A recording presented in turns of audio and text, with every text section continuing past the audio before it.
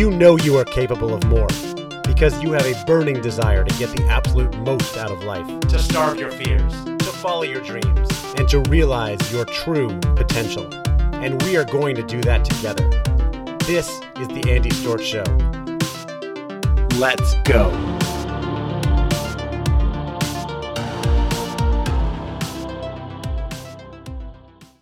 Welcome to the Andy Storch Show. I'm your host, Andy Storch, and this is a show where we can come together to starve our fears, follow our dreams, and fulfill our true potential. And we are going to do those things today. I have a phenomenal interview for you that is going to be all about fulfilling your true potential. And it's with my friend Dominic Quartuccio, who was last on this show a little less than 2 years ago, talking about drift and living with intention. Something that really inspired me when I first heard him talk about this on another podcast, and then had him on my show, and we built a great friendship and relationship from that. And I read his book, first book, which is called Design Your Future, which was inspiring for me as something that I mention and talk about in my book, Own Your Career, Own Your Life, which will be out on November 16th. And so I was excited to get Dominic back on the show, not only to talk about his new book, which is called On Purpose Leadership, but to get an update on everything that he's working on and really inspire you, especially the men in my audience, to do the inner work and live life with intention. So if you don't know Dominic, you haven't heard him before, he's a speaker, two-time author, executive coach to high-performing men. He's the co-host of the Great Man Within podcast, a show for men living their fullest potential.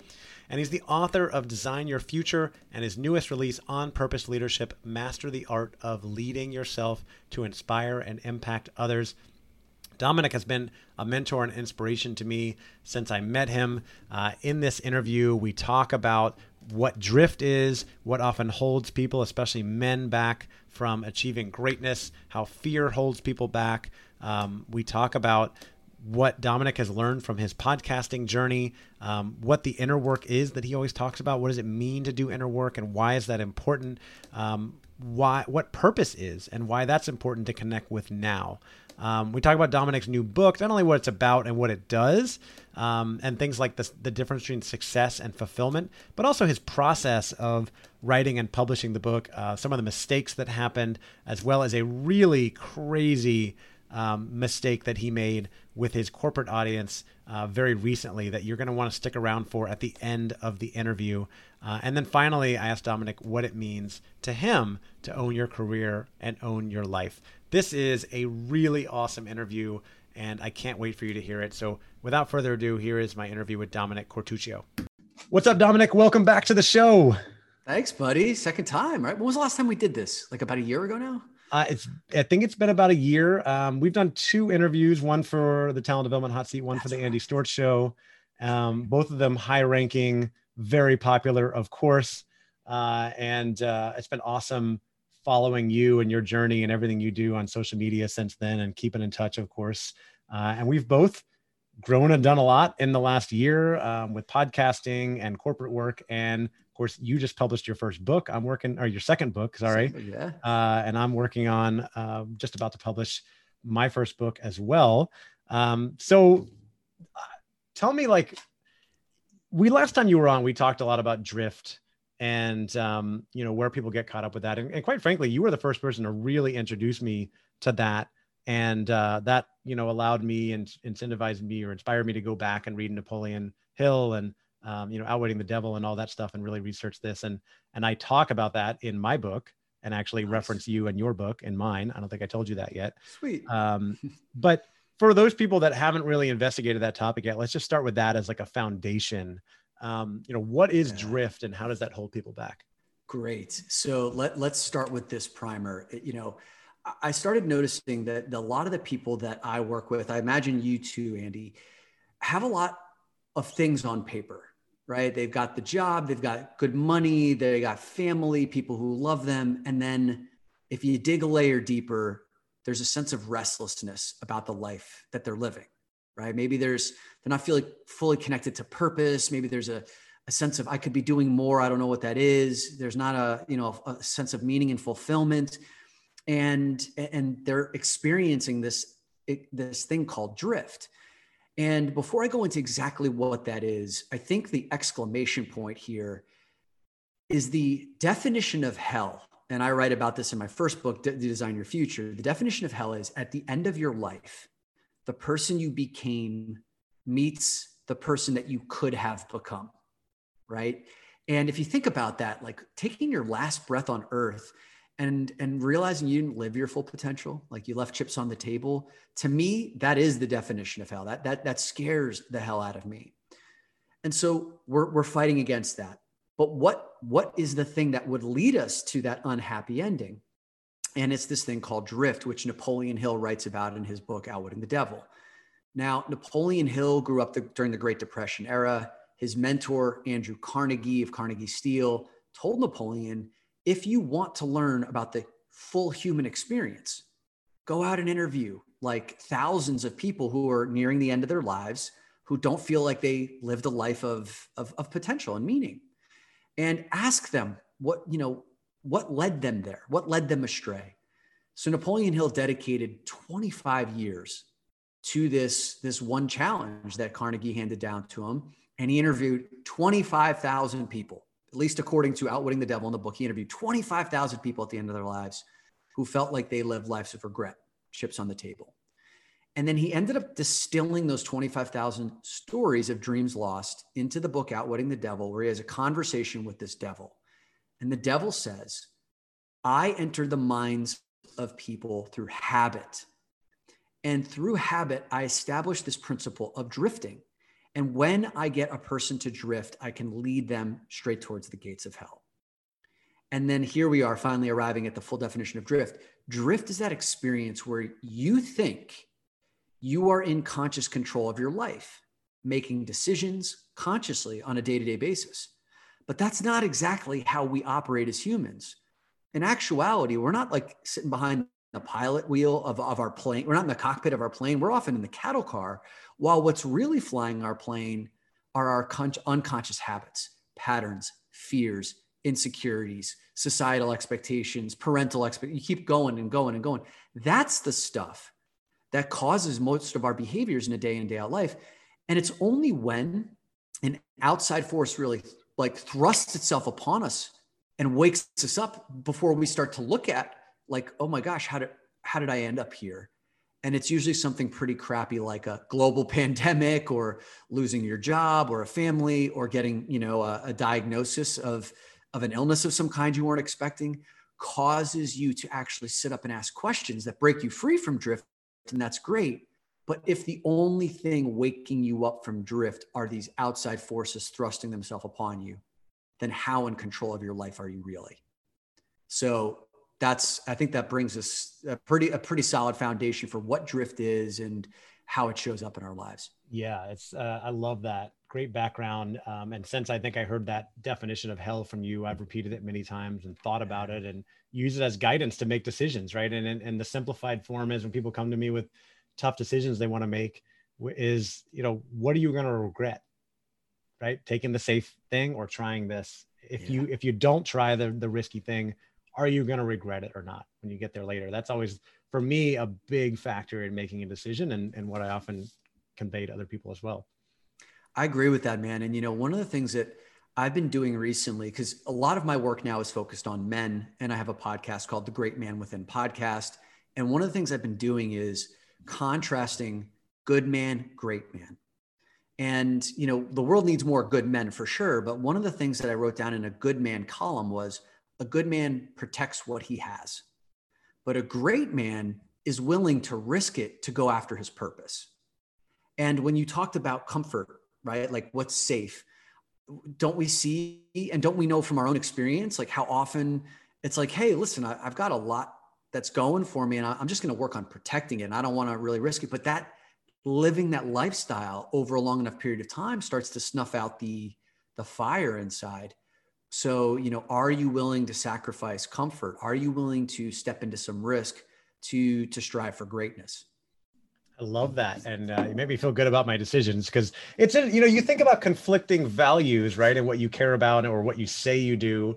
And my number one value I always say my purpose first and foremost is to love and support my family. And yet in the last few years, I've quit a couple things to go completely out on my own. I have no idea where my income is going to be coming in the next few months. I've got a mortgage and a family, but I feel like I'm following my purpose and what I need to do, and that I know where things are going to work out. And of course, I have the support of my wife and in that endeavor, which is really important. But it's not easy for a lot of people to take that chance. And it's not always, for most, I'm sure you talk to a lot of men, it's not always, I want to quit my job and burn the bridges and go start a business and be a entrepreneur and create a bunch of stuff on social media like you and I and write books. But there are big things that people, especially men, dream of or want to do, and they often don't do it. What is the thing that really holds men back? Yeah. Well, first of all, shout out to your wife for supporting you in that journey. You know, I oftentimes think I'm a single guy, and I've changed my entrepreneurial business a number of times over these last 5 years. And I was like, if I was in a relationship with kids and a mortgage, like, would I have this kind of flexibility? So shout out to not just your wife, but also your kids too, who signed up for the Andy Storch lifestyle. They had no decision in this. They're just going along for the ride. Okay. But, yeah. So what holds men back? There's a lot of different things I see. I think, first of all, like, just double clicking on what I said earlier, which is we become accustomed and conditioned to protecting what we have. And I see this all the time. I mean, I was in financial services for 15 years, working in an environment where there's a lot of good money, like really good money. You're talking about people who are making, $200,000 to $1 million a year, who were so afraid that they didn't have enough money, who were clinging to that because they could never make that kind of money, at least in the short term, doing anything else. And then it's just like cemented in stone for the next, like, this is what they're doing for the rest of their lives, even when it's not necessarily lighting their soul on fire. So protecting what you have and being unwilling to kind of go through some of that short-term turmoil, like you are. You saying, like, you just kind of made some switches, went on your own, don't know where the money's going to come from. It takes a certain kind of person to want to do that. Another big one, and this is a huge one, Napoleon Hill talks about this all the time in Outwitting the Devil on Think and Grow Rich: fear of criticism. Fear of criticism from anyone and everyone who knows you to be a certain way. I mean, think about it, Andy. Like, the first time that you posted a blog post, can you remember? You're like, is anyone going to like this? Oh, it's terrified. Right? The first time I released a podcast or started posting, personal development stuff on social media, just terrified. Exactly. I mean, listen, so many people have things to say that they want to say, but we'll never we'll never take that first step into posting that or releasing an opinion or writing that poetry book or, releasing a book, because there's the fear of, what if it's bad? What if people criticize me, or even worse, no one says anything at all, and everyone, and I think a lot of people, not just men, but people, are so afraid of that it paralyzes them. Yeah. Fear of judgment, fear of rejection. And these are very natural fears going back generations and generations to our primal brain. Did you feel any of that when you put out your first book or a second book or anything else you've been doing over the last few years?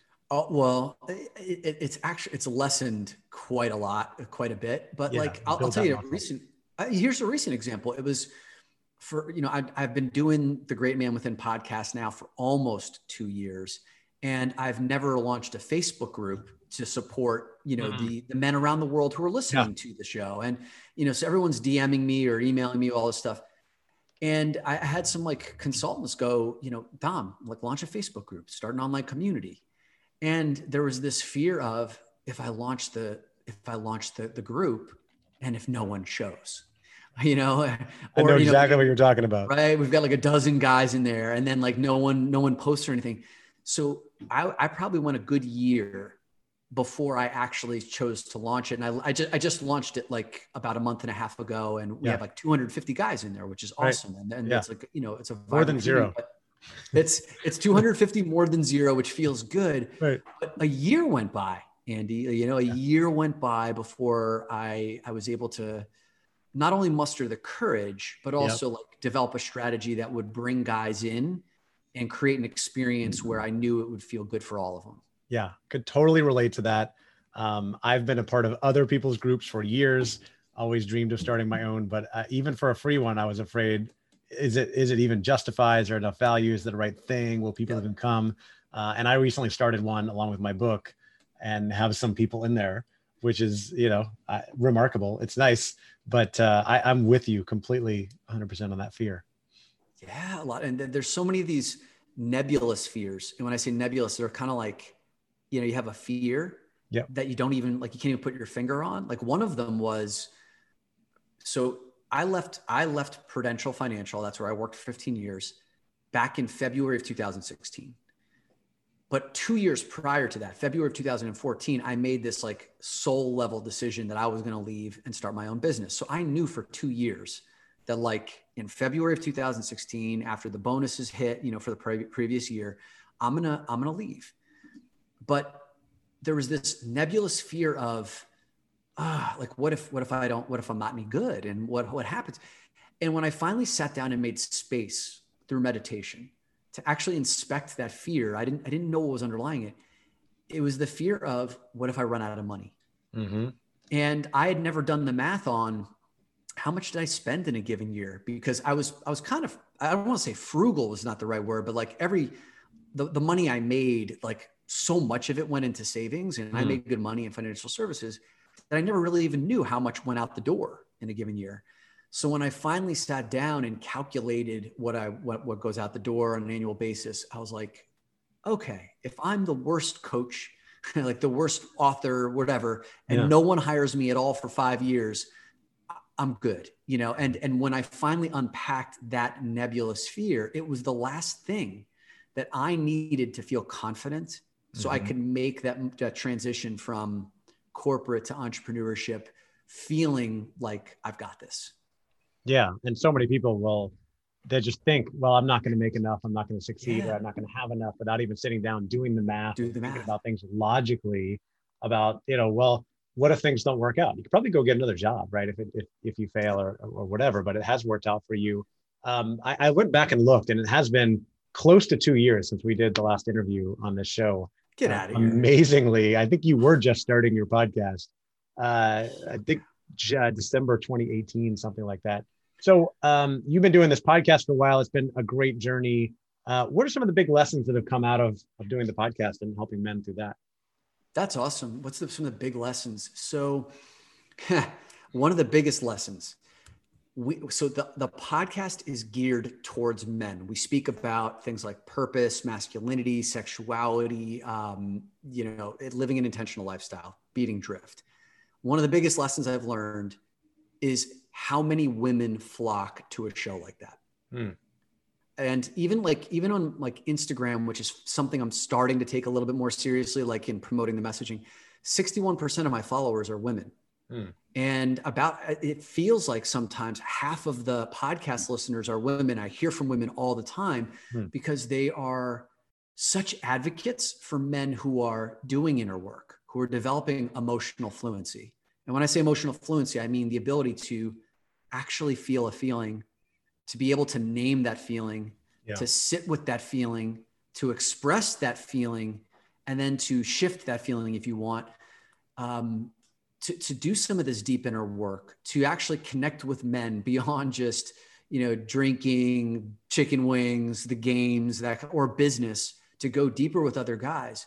So I would say lesson number one is I see guys running around everywhere trying to attract women and doing all the things on Bumble and like, what women really want are guys who are working on themselves. And that has been like one of the, probably the most surprising lessons is how many women are advocating the work, and they're the ones who are sharing it. Like, I can't tell you how many guys who say, hey, Dominic, I listen to your podcast because my sister, my girlfriend, my wife turned me on to it. That's big lesson number one. I would say lesson number two about men is there's this huge myth that men do not want to talk about their feelings and emotions. It's a big myth. The truth is men want to, but the conditions have to be right for it. And when I say the conditions have to be right for it, it means they need to be able to find themselves in a place with other guys where they feel like, okay, this is cool. There's not so much competition. Like these guys are men that I respect. I've seen a little bit about them. I know what this group's about. And then I can watch someone go first, like someone else can open up, and in a real way, where they're not just, promoting how successful they are in business, but like actually sharing a struggle. Yeah. And then watching 19 other guys come around and support that, not laugh at that. I run a mastermind now called the Great Man Mastermind. We got 20 guys. We started right at the beginning of the pandemic. We meet every week. And over again, these are super successful dudes, right? Like you're talking CEOs and senior VPs, business owners. And these guys are pouring their hearts out to each other in ways that they've never done with anyone, even including their significant other. And they love it. It took a little while to warm up warm up that container. But now they're like, this is the one place where I can go to be understood. It's the one place that I can be vulnerable and actually get real good like support and guidance that I value. So I would say that's the other big one, Andy, is there's this huge misconception that guys don't want to talk or open up about things. It's the untruth. We just need to feel safe and secure in the places where we can do that. Yeah. And that goes back also to what you said about point number one. It's what women want, right? What women want, doing this inner work, getting in touch with feelings. I mean, not all women, I never like to generalize, right? But what you're hearing from a lot of women, you talk about men doing the inner work, working on themselves. You say a lot of women want a man who is doing that. Some guys might be listening and maybe haven't done much of that. What does that mean? What does it mean that I need to do inner work? I need to work on myself so that I can attract some of these great women who follow you on Instagram? Yeah, sure. It's really funny. Before I answer that question, I just made me think about, I gave this TEDx talk on a women's stage back in, I think 2018. And it was called the bold journey women want us to take. And it is about the inner journey. And I remember after getting off the stage, there was a woman who came up to me and she was like, can you start a dating app that only has men who do inner work on it? Because like, if you can screen that out, meaning they're part of a men's group or they're doing, because you'd make millions of dollars on that. So anyone who has that idea, if you want to get after it, a box to check on the big dating apps or something like that. I am in touch with myself. I do inner, and I touch myself. I'm in touch with myself, and I do inner work. Right. I do both. Which is okay. It's totally fine. Yeah. So inner work, and I've really got to get this down to like the elevator thing, and I've never really gotten around to it, but like the inner work is detaching your need from external validation, praise, the need for societal status, like these kinds of things, and to go inward, to understand what lights your soul on fire. What's the purpose that you're here for? What's the legacy you want to leave behind? And to also, like I said before, develop emotional fluency, this experience of like being able to actually like feel an emotion, name the emotion, be with it, express it. And I would say one other element to this too, Andy, is learning how to develop healthy, empowered masculine leadership. Like we hear all the time, toxic masculinity, all this other, this stuff. Like a man who's gone inward knows what he stands for, knows that what his boundaries are, knows what his values are. These are all elements of inner work. When that guy shows up, he honors women. He creates environments where he can thrive and others around him can thrive. Immature, unhealthy masculine leadership are those guys who are just out there seeking power, who need to dominate something else, who play in zero-sum game worlds, who only feel powerful when there are people less powerful. We need less guys like that. And we need more guys who get lit up by helping other people become powerful, and doing that inner work, understanding what your purpose is, what lights your soul on fire, who you are at your core.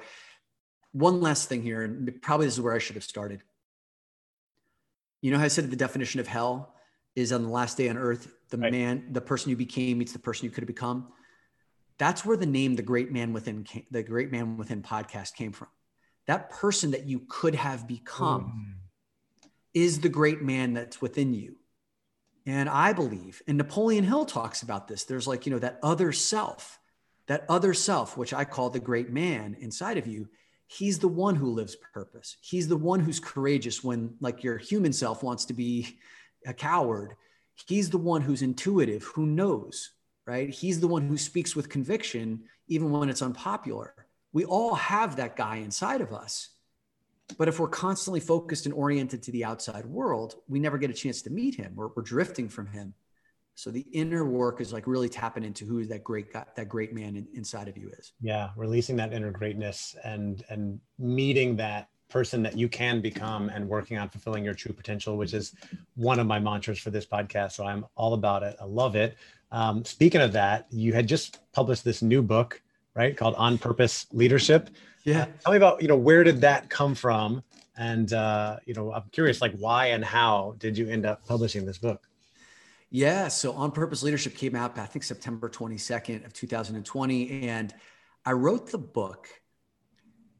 So the subtitle of the book is Mastering the Art of Leading Yourself so you can inspire and impact others. So this is really a book about personal leadership, like you leading yourself first before trying to lead others.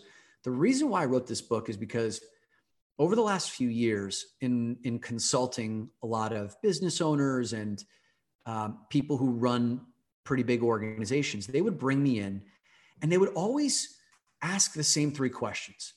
They would say like, how do I get my employees to change? How do I get them to act with urgency? How do I hold them accountable? And the thing that I always saw missing was none of those leaders asked me, who do I need to be as a leader to get these people to change, to act with urgency? It was always about like, what's wrong with my people? And anytime I started to probe with those hiring managers, what would inevitably shake out is those hiring managers or those leaders would be demonstrating the very behaviors, the bad behaviors they wanted to change in the people, right? So like if their people weren't acting with urgency, it was oftentimes because their leader was acting with frenetic urgency, like too chaotic, not well-defined, not prioritizing. Everything was, 1,000 different things were the most important thing. Yep.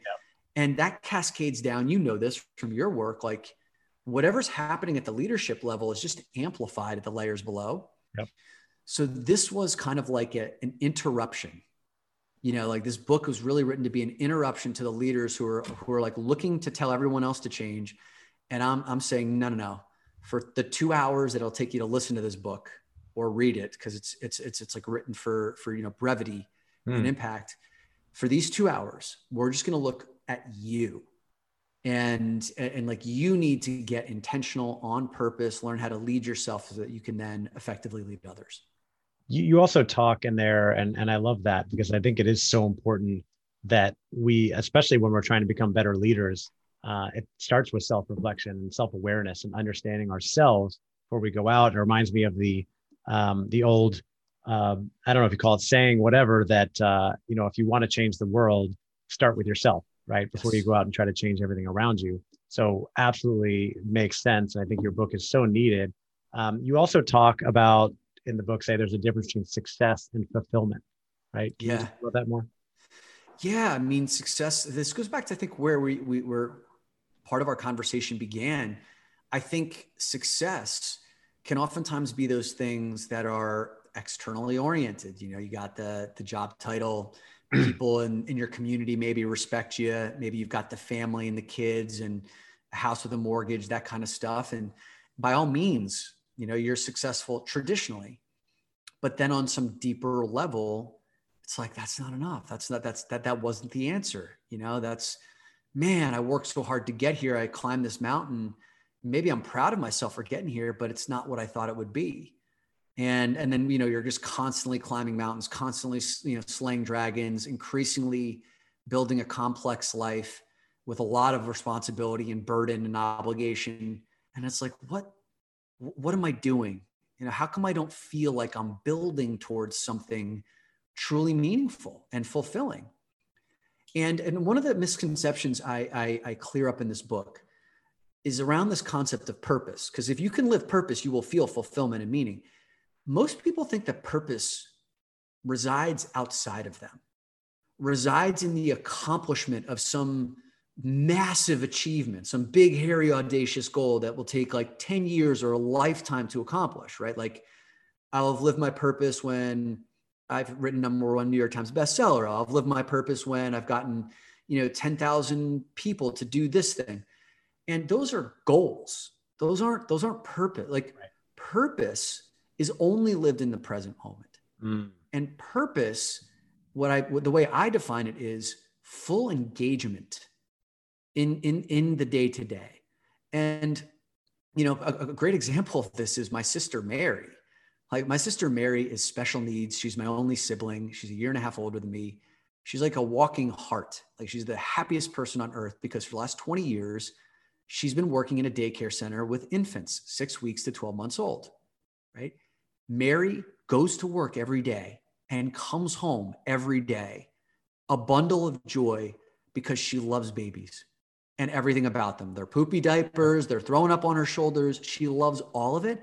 Yeah. And every day she's living her purpose. She's a legend in the places where she's worked.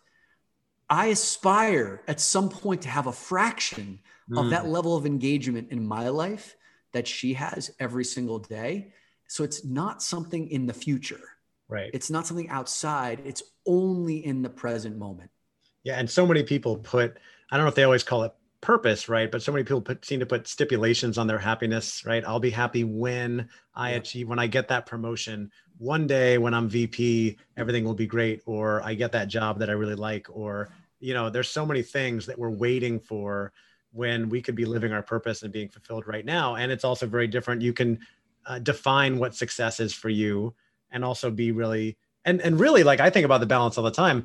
You can be successful, also set big goals that you're working on, right? Like yes. You and I also aspire to achieve big things, but you can be fulfilled and be living in your purpose in the moment. See, that's the clincher right there. And I think a lot of people say, well, Dominic, if it's only lived in the moment, then what am I ever going to do any of those big things? And here's the distinction. Oftentimes when we set those big goals, we're miserable every step of the way until we actually and what you're doing is you're just training yourself over and over again to be dissatisfied, discontent, not happy, lacking. That is like neurochemistry. So like when you actually get to the title and you win, and you hear this all the time from like athletes, you hear this all the time from like Jim Carrey, who says like, I hope everyone becomes rich and famous so that you'll realize it's not all it's cracked up to be. Right. Because you've trained yourself for years every single day to be unsatisfied. So what do you think is going to happen? Like your body's not going to switch and your brain's not going to switch in a heartbeat and be like, okay, now everything is satisfactory from this point forward. So what the game I'm playing now is like one of my big goals. And I set this out last year. I want to help 10 million men over the next 10 years. This big thing, 10 million men to get on the path of doing inner work. Right? To live their fullest potential. And I'm going to enjoy every stop along the way, because this is going to be a long road to hoe, man. And so this last year, we started the mastermind. We got 20 guys in there. We got 250 men in the Facebook group, humble beginnings, but I'm feeling like I get to enjoy the stories, the bonding, the trials, the tribulations, the small wins, the big wins. And I'm enjoying that journey versus this frenetic, harried, how do I get that number? Right. I won't be happy until I get to the 10 million. And by the way, how would you even know if you had actually achieved that? There's no way to truly measure that, right? Correct. I mean, and to me, that's that the number thing is relevant in the sense it gives me focus, and completely irrelevant in terms of the impact that I'm after the impact, which is to create a tectonic shift in masculine leadership in businesses, families, and communities. Right. Well, I know you're going to achieve that. And I'm glad that you are enjoying the challenges along the way and the journey. So speaking of the journey and the things along the way, because I also like to talk about the things you do to build a brand and things like that. You published this second book. What was that process like for you compared with the first? And I know you had some hiccups throughout the publishing process, right? Yeah, the second time was a disaster. It was a fiasco. So you work on a book for about some books you work on multiple years. My book I was working on for about a year, Yeah. and it's time to rock and roll. And about a week before September 22nd, which is the launch date, and we'd had thousands of pre-orders for my book, and I'd worked really hard on getting them out there, and so there was like thousands of copies printed. And I get a week before I get my proof, and not only is in the book it's the wrong size. It's like it's too big. The book formatting is off. There's like print streaks inside of the book, and worst of all, on the back there are 3 spelling errors on the back cover. It says, instead of "this book is for the leader who demands success and fulfillment," it says "this Bach be okay," right? And there's 2 other spelling errors in the back, and it's like, what the hell? And so we talked to our publisher, and we're like, guys, like, are we gonna fix this? And like, we can't. Like, the thousands of copies have already been distributed to Amazon and Target and like whoever, Barnes and Noble. And I'm like, you gotta be kidding me. So at that time, I remember like my team, I have a chief operating officer and a brand manager. Yeah. They were more upset than I was. I was upset. Yeah. But they were like, hey, we need to push back on the publisher, get this thing fixed. And there was this moment, Andy, where I had a chance to decide, do I want to put my energy towards war or towards excellence in figuring out a solution to this problem? And excellence could come in a variety of forms. And I was like, okay, war is easier, it's faster, or like at least in the short term. Like I could clearly see what war would bring me. And there's also like a lot of energy there. It satisfies the kind of that primal need too, to like, I need to react to this and go attack my enemies, whatever, however you define that kind of thing. And also, like, here's something else more subtle. Like, my masculinity was at stake. I made it about my masculinity at stake because my COO is a woman, my brand manager is a woman, and I didn't want them thinking that like, here's some guy who backs down in the face. He's a pushover. He's a pushover. Yeah. Neither of them, that was not their thing or experience at all. Like, I even talked to them about this afterwards, but I made it about that in the short term. So when I actually stepped back, I'm like, no, I'm going to handle this with excellence. I processed my anger in my men's group, raged in my men's group. So I was able to get that emotion out so I could see her clearly. And that's one of the reasons why men's work, men's groups is so important, is to move that stuck emotion. So I'm not carrying that anymore. Yeah. And so then you saw, I started publishing these videos on Facebook and LinkedIn. And I was like, hey, I just want you to know that on September 22nd, my new Bach launches. And as you'll see, it's a Bach. Like I highlighted all of the errors, and I was like, so we have a limited collector's edition Bach that you can get now, and you better buy it soon, whether supplies last, because after they're gone, then you're going to get like, the pristine print copy, but that's boring. Who wants one of those? And I could tell you, man, people loved it. Like so many people were like, dude, thank you for handling it the way you did, turning lemons into lemonade. And people bought like 5 or 6 copies of the book or the Bach just because they liked the way that I handled it. And I was like, that felt vindicating, Yeah. Oh man, that's annoying, but you handled it so well. And I saw your post, and I love that you put that out there and just kind of owned it and said, hey, this is what we have. This is what we're dealing with. Let's make light of it. And just use it as a marketing opportunity. I think somebody pushed back on you on that, right? And challenged that maybe you were doing it on purpose. Yeah, I had a few people ask me, and they were like, "Oh, was this kind of like a marketing strategy to, I'm like, no, I would never manipulate my audience that way. Like, so absolutely not. Right. And I wouldn't. And I feel terrible about like a substandard quality product going out to people. So no, that wasn't. No. Yeah. Where do you see as like your goal for the book? What do you want to do with it? What do you want the book to do? Is it simply about getting it out there and the impact that it makes, or is there other things you wanted to do for your business as well as your audience? Well, back when I wrote this, a big part of the reason why I wrote this book was, to make an impact going on corporate stages and doing keynote speeches. And this was all before the pandemic. What I said when I started writing my book too, right? Yeah, exactly. And so I had this book finished by like right before the pandemic broke out. So that was the best laid plan there. And now, like I shared with you before we started recording, I've finished my work in the corporate space. I've handed off all my corporate clients. I do not plan on doing any more corporate work for the indefinite future because I'm focused on this 10 million man mission. And there's a much larger story about that we can get into another time, or you can listen to it on my podcast. But this book, what I want for it now is, we've just been through the ringer this year, and we will continue to go through the ringer for the foreseeable future with the pandemic and uncertainty around life. And what I've noticed is, the people who have a foundation of inner work, right, who have been doing personal development for years, were able to thrive during these last 7 or 8 months, not without taking some dings or some hits, but people who have a foundation of inner work get stronger during times of turmoil. It's just the bottom line. Like, that, Andy, it's the bottom line. And I think this period of time exposed for a lot of people that they need a foundation. They need to start moving into this inner work, that their lives aren't set up the way they want them to be. They're not as anti-fragile as they'd like to be. So this book is a field guide for how to start fortifying your inner foundation and to build an inner state of being that can handle these body blows that the world has been giving us for this past year. Yeah. Well, speaking of those body blows, before I go to the next question, I totally agree with you. And I'm big on mindset, turning challenges into opportunities. And like, I feel like, and I'm lucky, I haven't had COVID directly impact anybody in my family, but it has impacted my business and a lot of things. I feel like this has been the best year of my life.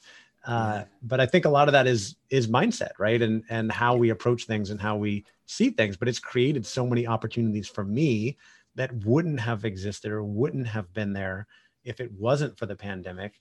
And so I don't want to sit here and say I'm grateful for the pandemic, but I'm grateful that I have been home every night with my kids for the last 7 months versus traveling on the road like I was before when business was ramping up right before the pandemic hit and shut everything down. But a lot of it is how you look at things.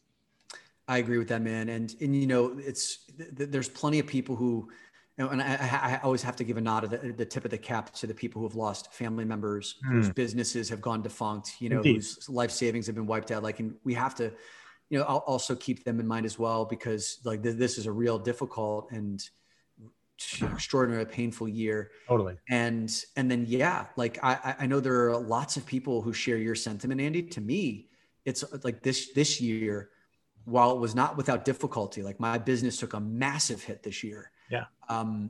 I know, looking back on it, this will be one of the most pivotal years of my entire life. And I'm feeling strong. I feel grateful. I feel hopeful. And that only comes when, like we really get tested. Yeah. Well, speaking of, you'd mentioned body blows and tested. I know there's a longer story, but I do want to touch on the story about the corporate work and the email you sent, because I think that, it's so easy to look at guys like you, and maybe some people look at me this way as well, that like these high achievers, you got the podcast, you publish books, you got this following, you have this amazing life. You and I know we are humans, that we make a lot of mistakes. I make a ton. You just made a really awesome one with an email the other day. So could you share that story? Sure. So one of the big things that we talk about on the Great Man Within podcast is this arena of sex and sexuality. We talk about things that a lot of guys won't. And one of the big banes of men's existence is porn, like compulsive porn addiction, like ambivalence and secrecy and shame. It also impacts their relationships with their significant others. By the way, can I just interrupt just for a second? Because I just want to give you credit and say that that's like one of those things that is so pervasive in society. It affects so many people, and yet very few people talk about it because it's so taboo. And you do all the time on your podcast and social media. And I just want to give you credit for that, because I think you are helping a lot of people. Thanks, man. And I plan on helping a lot more people, because there's going to be some new products and services to actually help people overcome compulsion and addiction that it's high time for me to do that. Because a big part of my story is, about 8 years ago, January 2013, I entered Sex Addicts Anonymous for a period of 4 years, because I had compulsive sexual behaviors and addiction to things, including porn. So I spent 4 years in that place, recalibrating and reconstituting my relationship with sexuality. I took 4 years off of porn, and And so like, I know what it takes to like reconfigure that relationship. So I speak about it openly, but it comes at a cost. And, you know, when I'm in this like corporate world doing these keynote speeches to some of the most conservative financial institutions in the world, I got to keep this like, you know, brick wall up to this other world where I talk so openly about this stuff. Right. And I've been fired in the past. I've lost speaking opportunities and contracts in the past because all it takes is one person to Google me. Yeah, just a quick Google search and listen to your podcast. You're going to find it, but that's them discovering it. It's not you pushing it on them, obviously. Right, exactly. And I've done a good job just like keeping those church and state separate. Well, there was a podcast episode that went out called 4 Feel-Good Porn Alternatives, right? To men who are trying to make better decisions about like the porn they're consuming. And anyway, that email ends up getting scheduled where it's not just my podcast list, but 300 of my corporate clients like end up getting this email. And this is the worst part, Andy, including the largest women's only group in the retirement services arena. So I like there's a group called Women in Pensions Network, right? And the member firms represent like the top 50 or 75 companies in that space where I did all my speaking. And I built this 1.5 year relationship with them as an advocate of women. And I do so much work in shining a light on women's space. You do. And there was probably about 150 of those women on it. They were the ones who alerted me to it because I'm getting like my emails blowing up, my phone calls. Did your email get hacked? What's this porn email? Yeah. And all of a sudden, dude, complete storm, like hell raining down upon me. And there were like quite a few women who wrote back and like, this is disgusting. This is vulgar. You're a fraud. Who's a real, like, you can't be a real leadership coach and talk about porn. Oh. One woman whose email I saved, and like this will be like the source of motivation for years to come. But it was just like, this one woman, you know, she'd listened to a lot of the podcasts that I'd done shining a light on women in the industry. So presumably she heard my heart, my intention, how much effort and time I put into like raising women up, listened to all that. And she said she listened to them and then was like, I want you fired. If like Dominic Cortuccio ever gets hired again, you know, I will withdraw my membership. Now, what I felt really bad about, Andy, is I never wanted to send anyone an unsolicited email about porn, especially to their work email. Right. Like, of course not. Yeah. So like I apologized, you know, did everything I could to turn that over. But the long story short was I became instantly toxic to 70% of my business revenue gone. And that sucked for about a week. And then I realized, well, you know what, this was the acceleration that I needed to go where I really wanted to go in the first place, which was to spend all my energy and time on working with this 10 million men vision, where I don't have to bifurcate myself, where I don't have like that wall between who I really am and then what gets me paid. And so like you know, part of my now and my near future is not knowing exactly where the paychecks are going to come from. But that's why I've saved so much money to give me that kind of freedom so I could go through periods of time like this. And I'll make it through that. You will make it through. But man, that is tough. I have made a lot of mistakes in my time, sent the wrong emails to people, copied the wrong people on emails, just sent some really dumb emails. But that's a big one. That's a good one. Right there. Yeah. But the interesting thing is, I mean, you were, and we got to wrap this up, but we were talking about this briefly right before we started recording. It's interesting that you put something out into the universe, right? That you are going to be shifting this way, and almost just to make sure that you didn't chicken out and stick with the corporate work too long. This happened to be like, nope, here you go. Just kick you over. You are focusing on the men's purpose, you know, that your big goal right there, and you're not going back. I'm a believer in that stuff, man. I know some people probably roll their eyes at it, but it's like, I've seen it enough where when I get committed to something, or when I see my clients get so committed to something and they're holding back on something, like there's a parachute that they're running on behind their back, then the universe like has a way of just kind of like 2x4 across the forehead, or hitting you with that Mack truck. And it's just like, okay, it's time to go do this thing that you've been avoiding. And so, you know, after I picked myself off and just pick myself up and dust off some of the bruises, then I could look at it for what it is, which was it was a gift in disguise. It's just like Paulo Coelho said in The Alchemist, when you put that something out into the universe, the whole universe conspires to help you, right? Yes. And that's what's happening right now. I feel it. Yeah, I feel it. Amazing. Dominic, this has been fantastic. For anybody listening, where's the best place for them to go to find out more about you? Of course, the book is On Purpose Leadership, Master the Art of Leading Yourself to Inspire and Impact Others. Where do people go to find out about you? Join that Facebook group, everything you got going on. The number one thing I would just love for anyone who is inspired by the show to come over to the Great Man Within podcast, because that's like the heartbeat of all the work that I do. So the Great Man Within podcast. And then for men only, we have a Facebook group that supports. Sorry to our amazing, women listeners, but there's some places that men need to go on our own to do this stuff. And the Facebook group, again, the Great Man Within podcast, and it's a private group. So you'll submit like an admission, and then I'll bring you in. Let me know that you came from Andy's podcast, just because like that'll get you in quicker. VIP. I like it. Yeah. All right. Last question for you, Dominic. The book that I am publishing in November is called Own Your Career, Own Your Life. Very aligned with everything that you talk about. When you hear that, the term own your career or own your life, what does that mean to you? Yeah. I mean, to me, that means intentionality versus like the opposite is drift. We talked about that before, right? And the antidote to drift is intentionality. And if you're going to own your career, right, and own your life, then the responsibility that comes with that means that you're connected to your purpose, that on a daily basis, you're doing things. Your morning routine is set up, or your evening routine is set up in a way that allows you to own each and every day, because your career is one, not on like one big triumph, but on a series of how you show up every single day, how you wake up, how you go to bed, how you operate through it. So that's how I think about it, man. I agree 100%. We are so aligned, as I knew we were.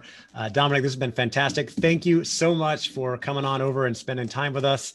And I know that the men who are listening will go check out your podcast and your Facebook group. I always love following everything you got going on. So thanks again for coming on the show. Thank you, Andy. Appreciate you, bud. All right. Take care.